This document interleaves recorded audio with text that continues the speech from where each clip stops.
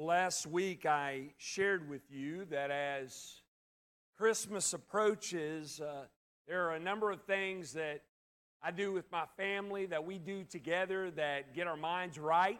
This time of year, one thing is we listen to Christmas songs while we ride in the car, go look around at Christmas lights, or driving to go visit family for the holidays. We'll do that. We also have certain devotionals that we'll read, story Bibles we'll read about the Christmas story, and of course, the Christmas account from Matthew and Luke's Gospel, a number of things like that. And over the years here at the church, we have studied those passages of Scripture, those go-to passages in Matthew 1 and 2 and Luke 1 and 2, but we're changing it up this Christmas. We are looking at the Psalms of Christmas this Christmas, okay? So if you have your Bibles, turn back to Psalms. We're going to look at Psalm 97 this morning. Psalm 97. Last week, we looked at Psalm 96. This week, Psalm 97. Lord willing, next week will be in the next Psalm, Psalm 98. Okay, these Psalms are often selected and singled out by certain churches. This time of year, they're read during the Advent season, this season when we as a church were focused in on the first coming of the Lord Jesus Christ, and of course the anticipation of His second coming, which these Psalms certainly are about as well.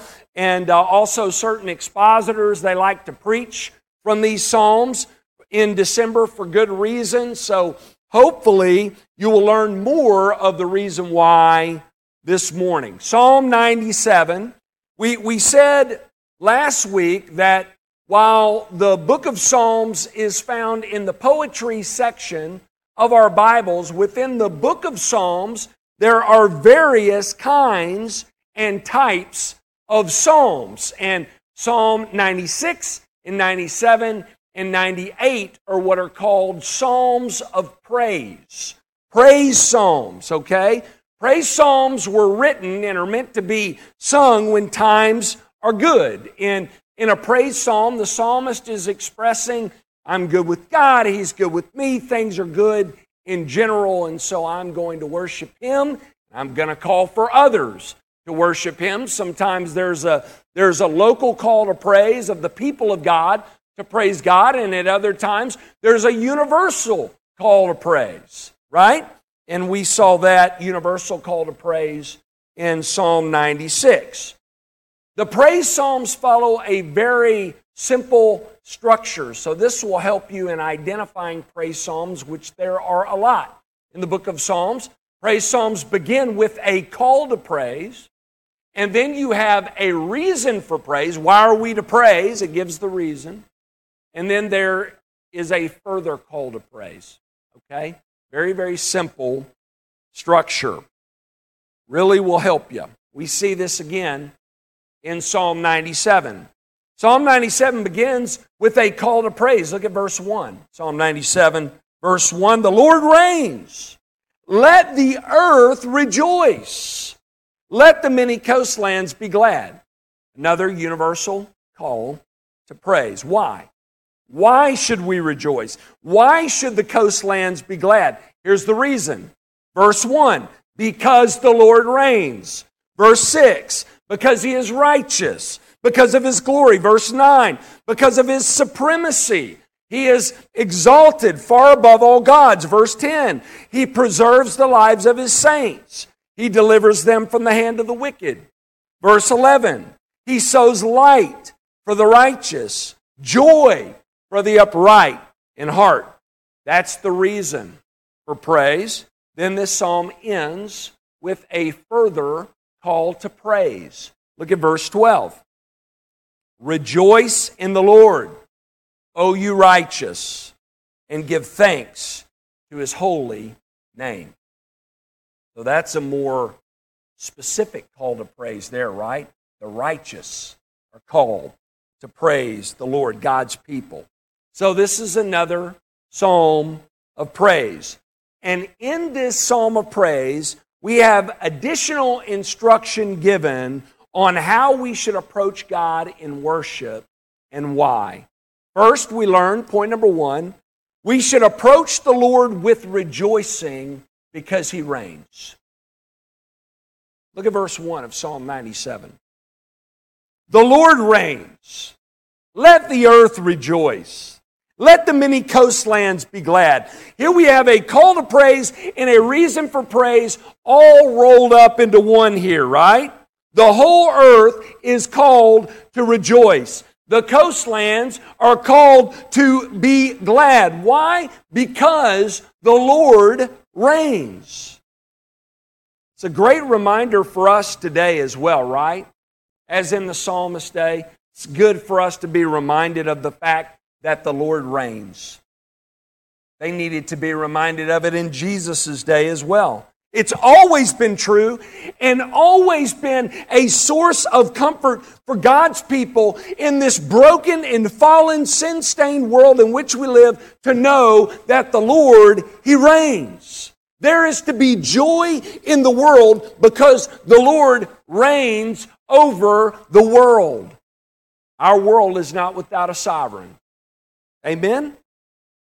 Our world is not the product of chance. Amen?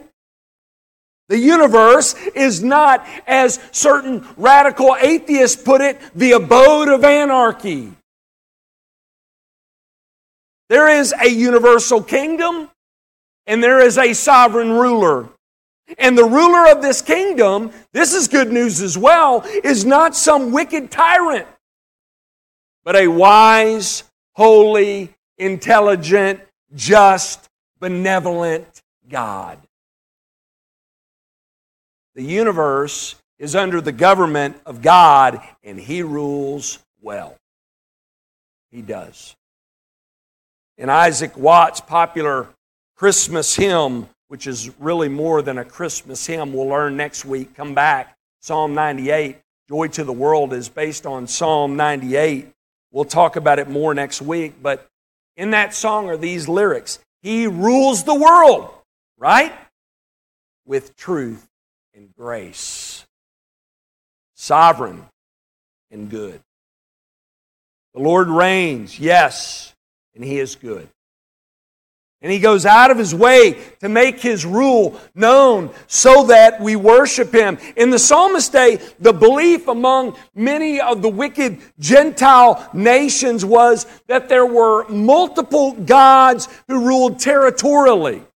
And when a nation defeated another nation, it was believed that the God of the victors was then in power.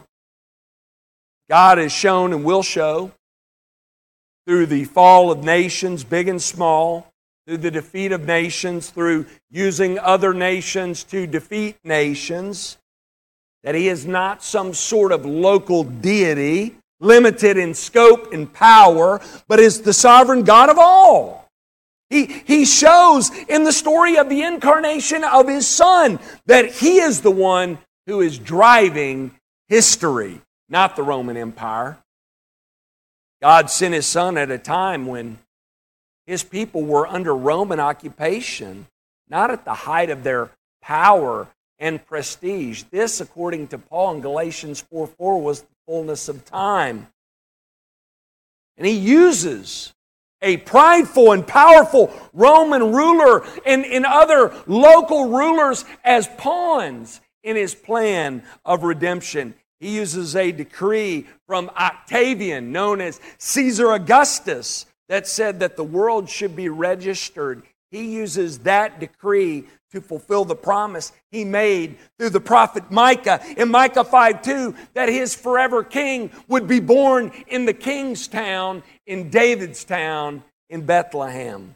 While Caesar was trying to show the world how great he was and the authority that he has by having all of the people in his empire numbered, God shows the magnificence of His Son by lighting up the night sky with angels praising His Son. He later sends wise men, magi, to Herod to announce that they are looking for the one who had been born King of the Jews. And when they find him, what do? They bow before him. God shows shepherds on a hillside and later the kings of the earth who reign supreme in his kingdom. Later he would use prominent religious leaders, powerful Roman rulers, the prince of the power of the air, the wicked Satan, as pawns in his plan as well, to send his son up Calvary's hill to accomplish our salvation. He is at work in this way today, believers. In the darkest and most difficult of times, through people both good and evil, through situations both good and bad, God is at work providentially in the darkest and most difficult of times, accomplishing His purposes through His people so that His people would know and rejoice in the fact that He reigns. He has given His Son the name that is above all names, and there is coming a day when every knee shall bow in heaven and on earth and under the earth, and every tongue confess that Jesus Christ is Lord to the glory of God the Father. The psalmist says as much here in Psalm 97. Skip down to verse 6, look at it. The heavens proclaim His righteousness, and all the peoples see His glory. We will learn in the next point, like we learned last week in Psalm 96, and like we'll learn next week in Psalm 98, that the one who came the first time to save is returning to judge. And when He does, the heavens will confess His righteousness, and all people everywhere will see His glory. The application for us as Christians, the application for us this Christmas is simple. The Christmas story is meant to remind us that the Lord reigns. God the Son, the Christ of God, came as King to establish His kingdom and to reign supreme in our hearts and lives. And so we're to live out that reality under His rule and reign at all times, right? Some of our best Christmas songs remind us of the reign of the Lord Jesus Christ. Not a little bitty baby laying down his sweet head, but a king reigning supreme. That's what the Christmas story is about. And what child is this, are these lyrics? What child is this who laid to rest on Mary's lap is sleeping, whom angels greet with anthems sweet, while shepherds watch or keeping? This is Christ the King, whom shepherds guard and angels sing, haste, haste, to bring Him loud the babe, the Son of Mary. So bring Him incense, gold and myrrh. Come, peasant king, to own Him, the King of kings. Salvation brings. Let loving hearts enthrone Him. Come, thou long expected Jesus. The great hymn writer Charles Wesley wrote, born thy people to deliver, born a child and yet a king, born to reign in us forever. Now thy gracious kingdom bring, by thine own eternal Spirit, rule in all our hearts alone, by thine all-sufficient merit, raise us to thy glorious throne. This is why King Jesus came. He came to deliver us from sin and death. He came to reign in us forever. He came to rule in our hearts alone. He came to establish His kingdom and to usher us into it and raise us to His glorious throne. Are you a member of God's kingdom? Have you been freed from sin and death? Is Christ ruling in your hearts alone? Is He ruling in your hearts alone? Is He your King? If He is, then spend this Christmas rejoicing in Him because He reigns in you. If not, bow before the King of Kings today. Forsake your sin, trust in Christ, and be saved. Number 2, we should approach the Lord with repentance and faith because He is judge.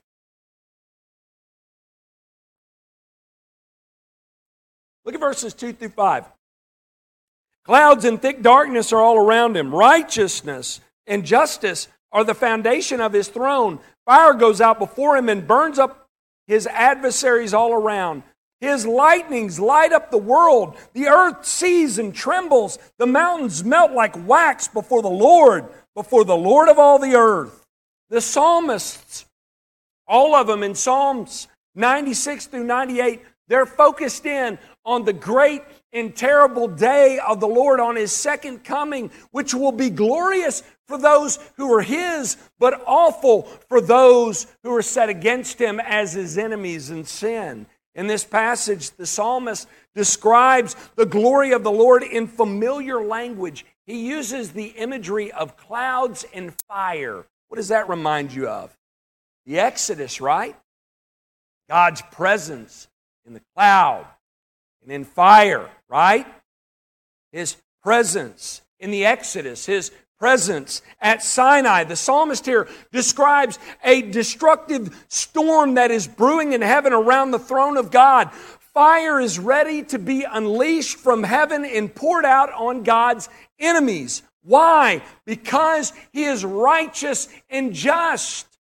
Righteousness and justice are the foundation of His throne. On the day of judgment, God will examine the evidence in our lives, and He will render the verdict and execute His sentence. Only those whose lives are hid in Christ will stand on that day. Why? Because Psalm 130, if God kept a record of sins, none of us could stand. There are none righteous, no, not one. All have sinned and fall short of the glory of God. If you, O Lord, should keep a record of sins, O Lord, who could stand? But with you there is forgiveness, therefore you may be feared. Wait for the Lord. Trust in Him, right? Our life must be hid in Christ. In verses 4 and 5, we're told the great and powerful earth and all created beings in it will tremble on that day, and the powerful and immovable mountains will melt like wax before the Lord of the earth. The psalmist here is using poetic language to show the awesome power of God and the holy, inescapable terror of His wrath. Stephen Lawson, in his commentary on this psalm, says this. Look at this quote. Fire is the unquenchable fire of His wrath, full of the flames of His vengeance to be unleashed on a Christ-rejecting world. Literally, His foes will be burned up like a dry log, consumed by His fury. This divine wrath will, in the last day, burn up all who reject the Lord Jesus Christ. The entire world population will be thrown into convulsions. In the day of judgment, the entire earth will experience a monumental meltdown in cataclysmic fashion before the Lord. That is terrifying imagery, isn't it? Some of you hear that and you say, what on earth does that have to do with Christmas? Yes, messages on God's judgment are biblical and essential, but what's the application for us as Christmas approaches? I'll tell you. Jesus came the first time to provide us a way of rescue from His judgment to come. That's why He came. Jesus came because we are sinners set against God. We talked about this last week. You hear Jesus is the reason for the season. Really, sin is the reason for the season too, right? Sin is the black backdrop of the Christmas message. It's the reason Christ came. If you miss the message of sin, you miss the message of Christmas. Jesus came because we're sinners set against God. He came, He became one of us so that we could be rescued from sin. He came to make us like Himself. C.S. Lewis provides a great synopsis of the Christmas message in this quote. Look at it. The Son of God became a man to enable men to become sons of God. That's why Christ came. And apart from the saving work of Jesus Christ that began at His incarnation and was completed at His crucifixion and resurrection, we would remain dead in sin with God's wrath set against us. That is true. That is biblical. We have said before, while messages of God's wrath and judgment against enemies of God, they're often labeled as being insensitive and unloving. How dare you talk about the judgment of God around Christmas? Graham, what are you thinking, right? We view them as being unloving and just hateful messages, insensitive. But get this, messages of God's past judgment and the message of His judgment to come, they are merciful and gracious acts of love. The message of God's past acts of judgment and the promise of His judgment to come are His mercy. Do you see that? They're given to remind us, the past acts of judgment are to remind us there's a future day coming. The warning of the future day of judgment to come, they're given so that we'll be ready for that day. So that we will ready ourselves. Are you ready? His judgment is coming someday soon, and that someday might be today, so we must be ready. Christmas should remind us of this. We should, when we think about the Christmas message, be reminded of the work that God has already accomplished through His Son, Jesus Christ, and the next work to come, His return in judgment. You realize that we're in the final days? Some of you are like, yeah, I know, it's getting dark out there. No, we've been in the final days since Christ left the first time. He died, He rose again, He ascended to the right hand of the Father on high. And the next step to come is for Him to return. The gospel has been spreading. His kingdom has been advancing. The next major event to come in God's story of redemption is His return. You should be reminded of that at Christmas. As you think of His first coming, the first advent, the first arrival, you should be reminded of the fact that what's to come is His return. He came the first time so that we would be ready for His return. Are you ready? If not, ready yourself today. Forsake your sin. Place your faith and trust in Christ alone for your salvation. Next point. We should approach the Lord with no rival idols because He is supreme. Look at verse 6 again. The heavens proclaim His righteousness, and all the peoples see His glory. In that great and terrible day of judgment, all will come to see the Lord for who He truly is and will acknowledge His authority to judge and that He is right to do so, and will acknowledge His supremacy over all creation. Everyone, all created beings will acknowledge that, right? That doesn't mean those who have rejected Him will be saved. They will tremble as they await judgment.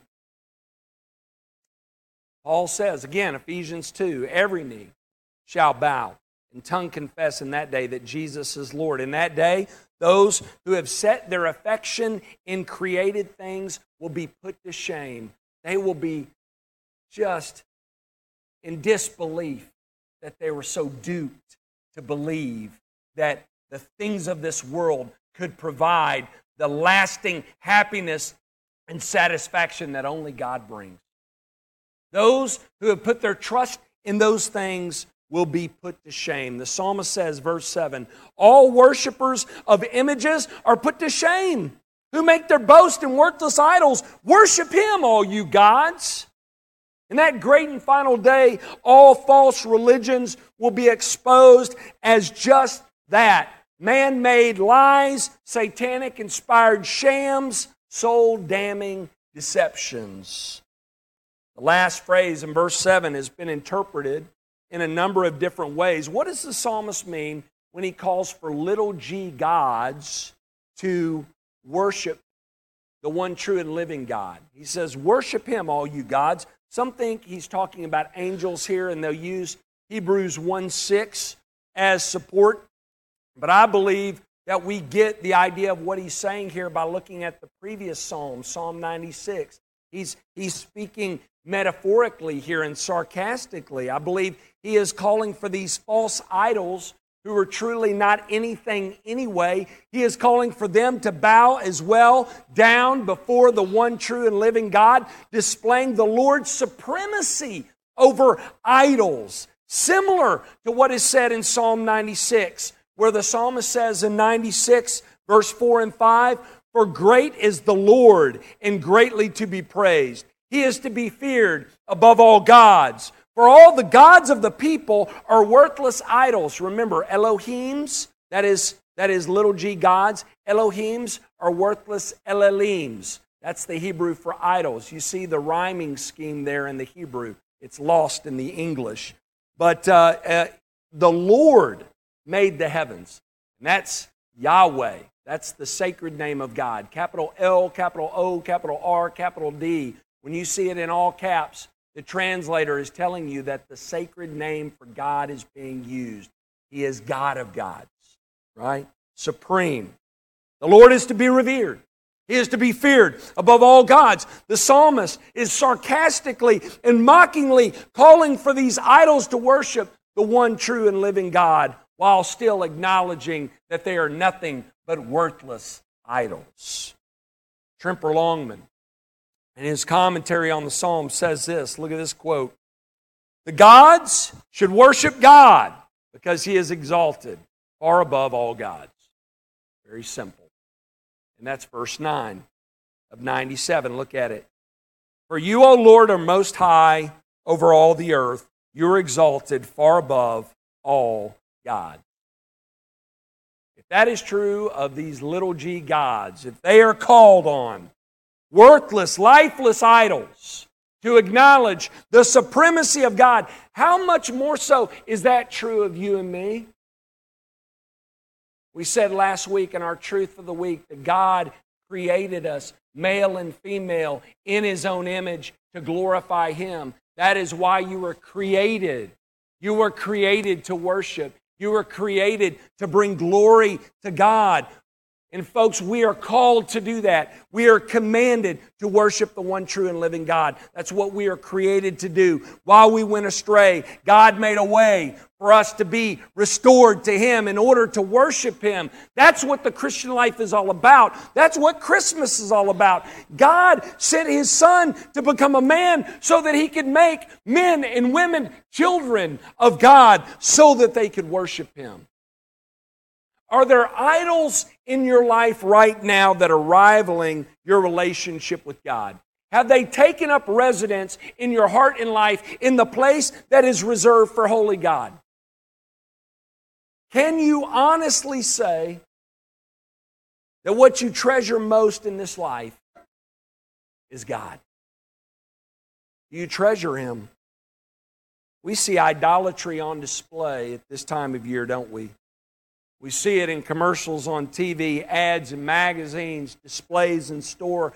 We see it in the craziness of the crowds at Walmart and Target and at the mall as well. And guess what? We also see the futility of those things bringing happiness that lasts in the depression that sets in with people during the holidays and especially afterward. They can't provide the happiness you so long for. I'm not trying to cast a dark cloud over the gifts you have around the tree, okay?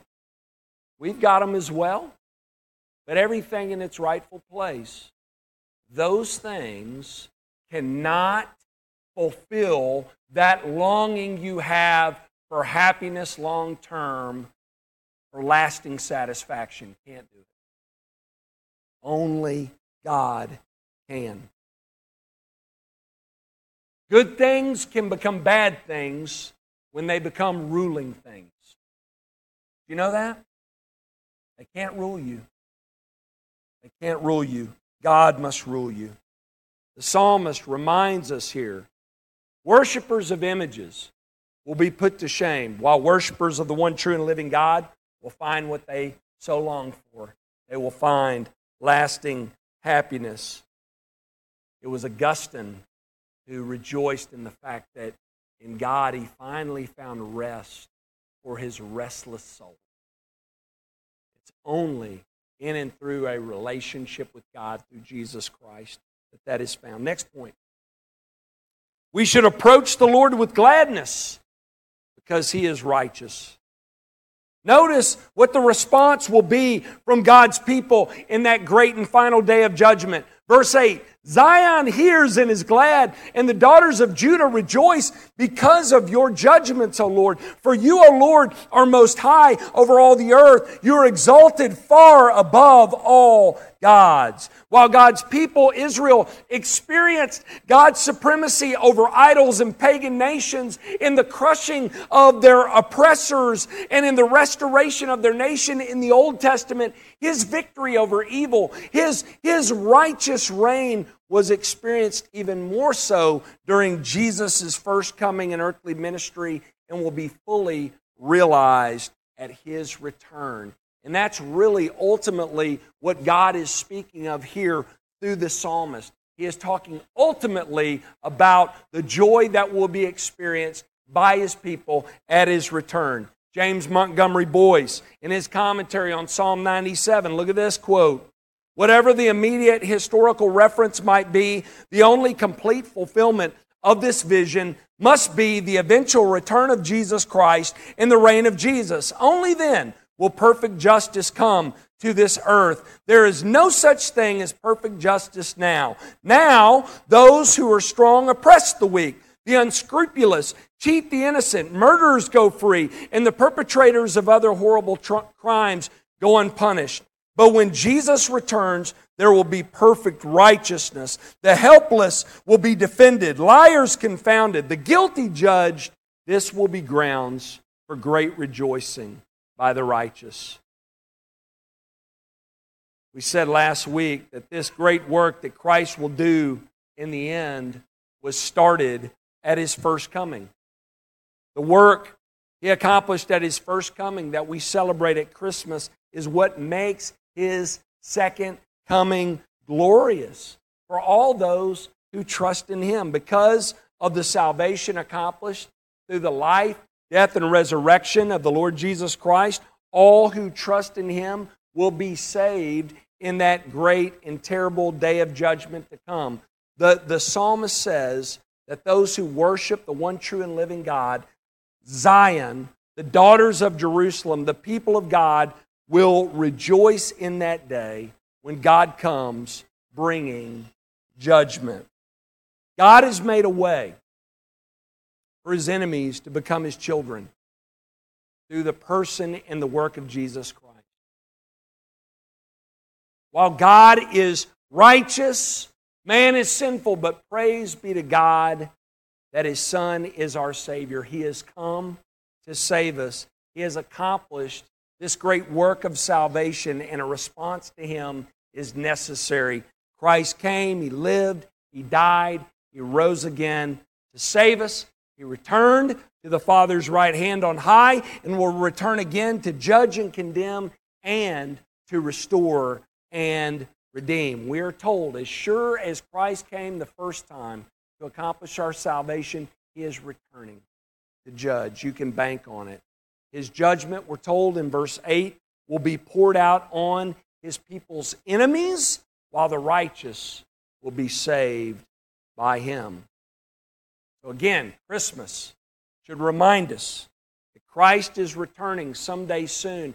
He is returning to finish the work that was started over 2,000 years ago in Bethlehem. He is returning to complete the work He accomplished at Calvary, and we must be ready. Again, are you ready? Are you ready? Have you forsaken your sin? Are you trusting in God's Son alone for your salvation? I invite you, if not, respond to the saving work of Jesus Christ by placing your faith and trust in Him.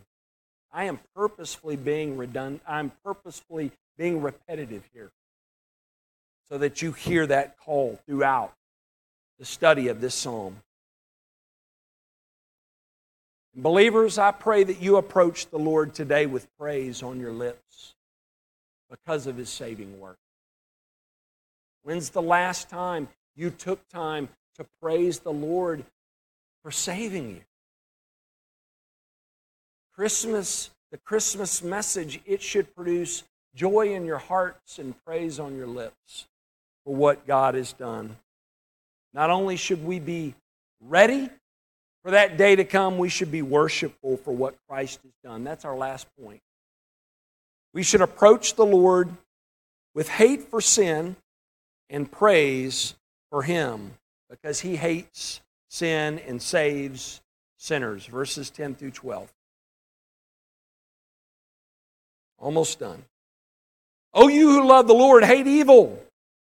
He preserves the lives of His saints. He delivers them from the hand of the wicked. Light is sown for the righteous, and joy for the upright in heart. Rejoice in the Lord, O you righteous, and give thanks to His holy name. In the final section of this psalm, God's people are called to hate sin and praise the Savior. There are a few reasons for this. One, we are to hate sin because God hates sin.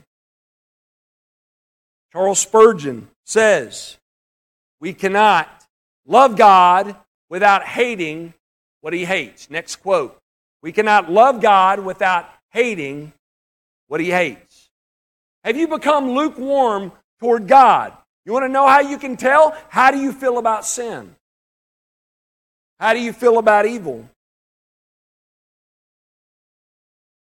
Believe it or not, again, Christmas should remind us of sin and its effects, which should increase our hatred for sin. Think about what sin and its consequences led our Lord to do for us. Why did Jesus come? What's the reason for Christmas? God answers it clearly. Jesus came because of the fall. He came, He lived, He died because of our sin. That's what Christmas is all about. We live in a world where messages about man's sin and wrath and judgment are not popular, even in Christian circles. But listen, if we don't focus on this message, on man's sin and God's great wrath and judgment, we will never hate evil like we are called to do in Scripture, and we will never truly come to understand God's amazing grace. We will miss the amazing point of Christmas if we fail to understand the important message of sin and judgment. It's knowing what we've been saved from that makes God's grace so amazing, what makes the gift of His Son so glorious, what makes Christmas so special is realizing that without Christ, we are without hope. The psalmist reminds his readers of the amazing grace of God in the lives of His people. He says, verse 10, the Lord preserves the lives of His saints.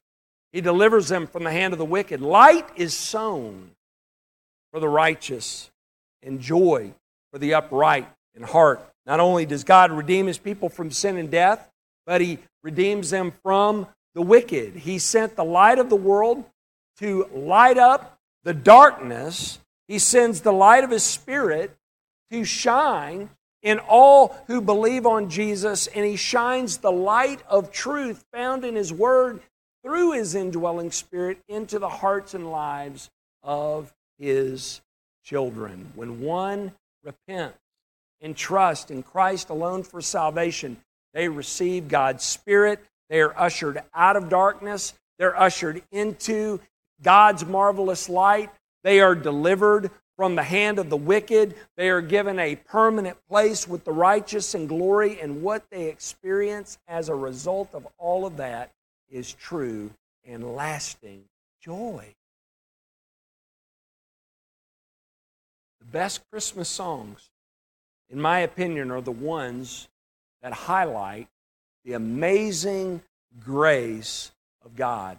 They highlight the fact that Christ is King, who has come to win the victory for us, and they highlight the amazing grace that God has shown undeserving sinners. There are songs that say this: Hail the heaven-born Prince of Peace. Hail the Son of Righteousness. Light and life to all He brings. Risen with healing in His wings. Mild He lays His glory by, born that men no more may die, born to raise us from the earth, born to give us second birth. O come, O branch of Jesse's stem, unto your own and rescue them. From depths of hell your people save, and give them victory o'er the grave. Rejoice, rejoice. Emmanuel shall come to you, O Israel. Grace. Praise Him for His amazing grace. It's Christmas. Call others to praise Him like the psalmist does at the end here, verse 12. Rejoice in the Lord, O you righteous, and give thanks to His holy name.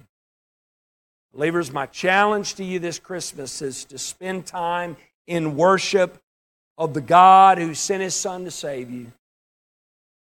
In addition to giving gifts to other loved ones this Christmas, give God the praise that is due Him for saving you. Bring Him repeatedly, over and over again, an offering of praise. Rejoice in Him, all you righteous. Give thanks to His holy name.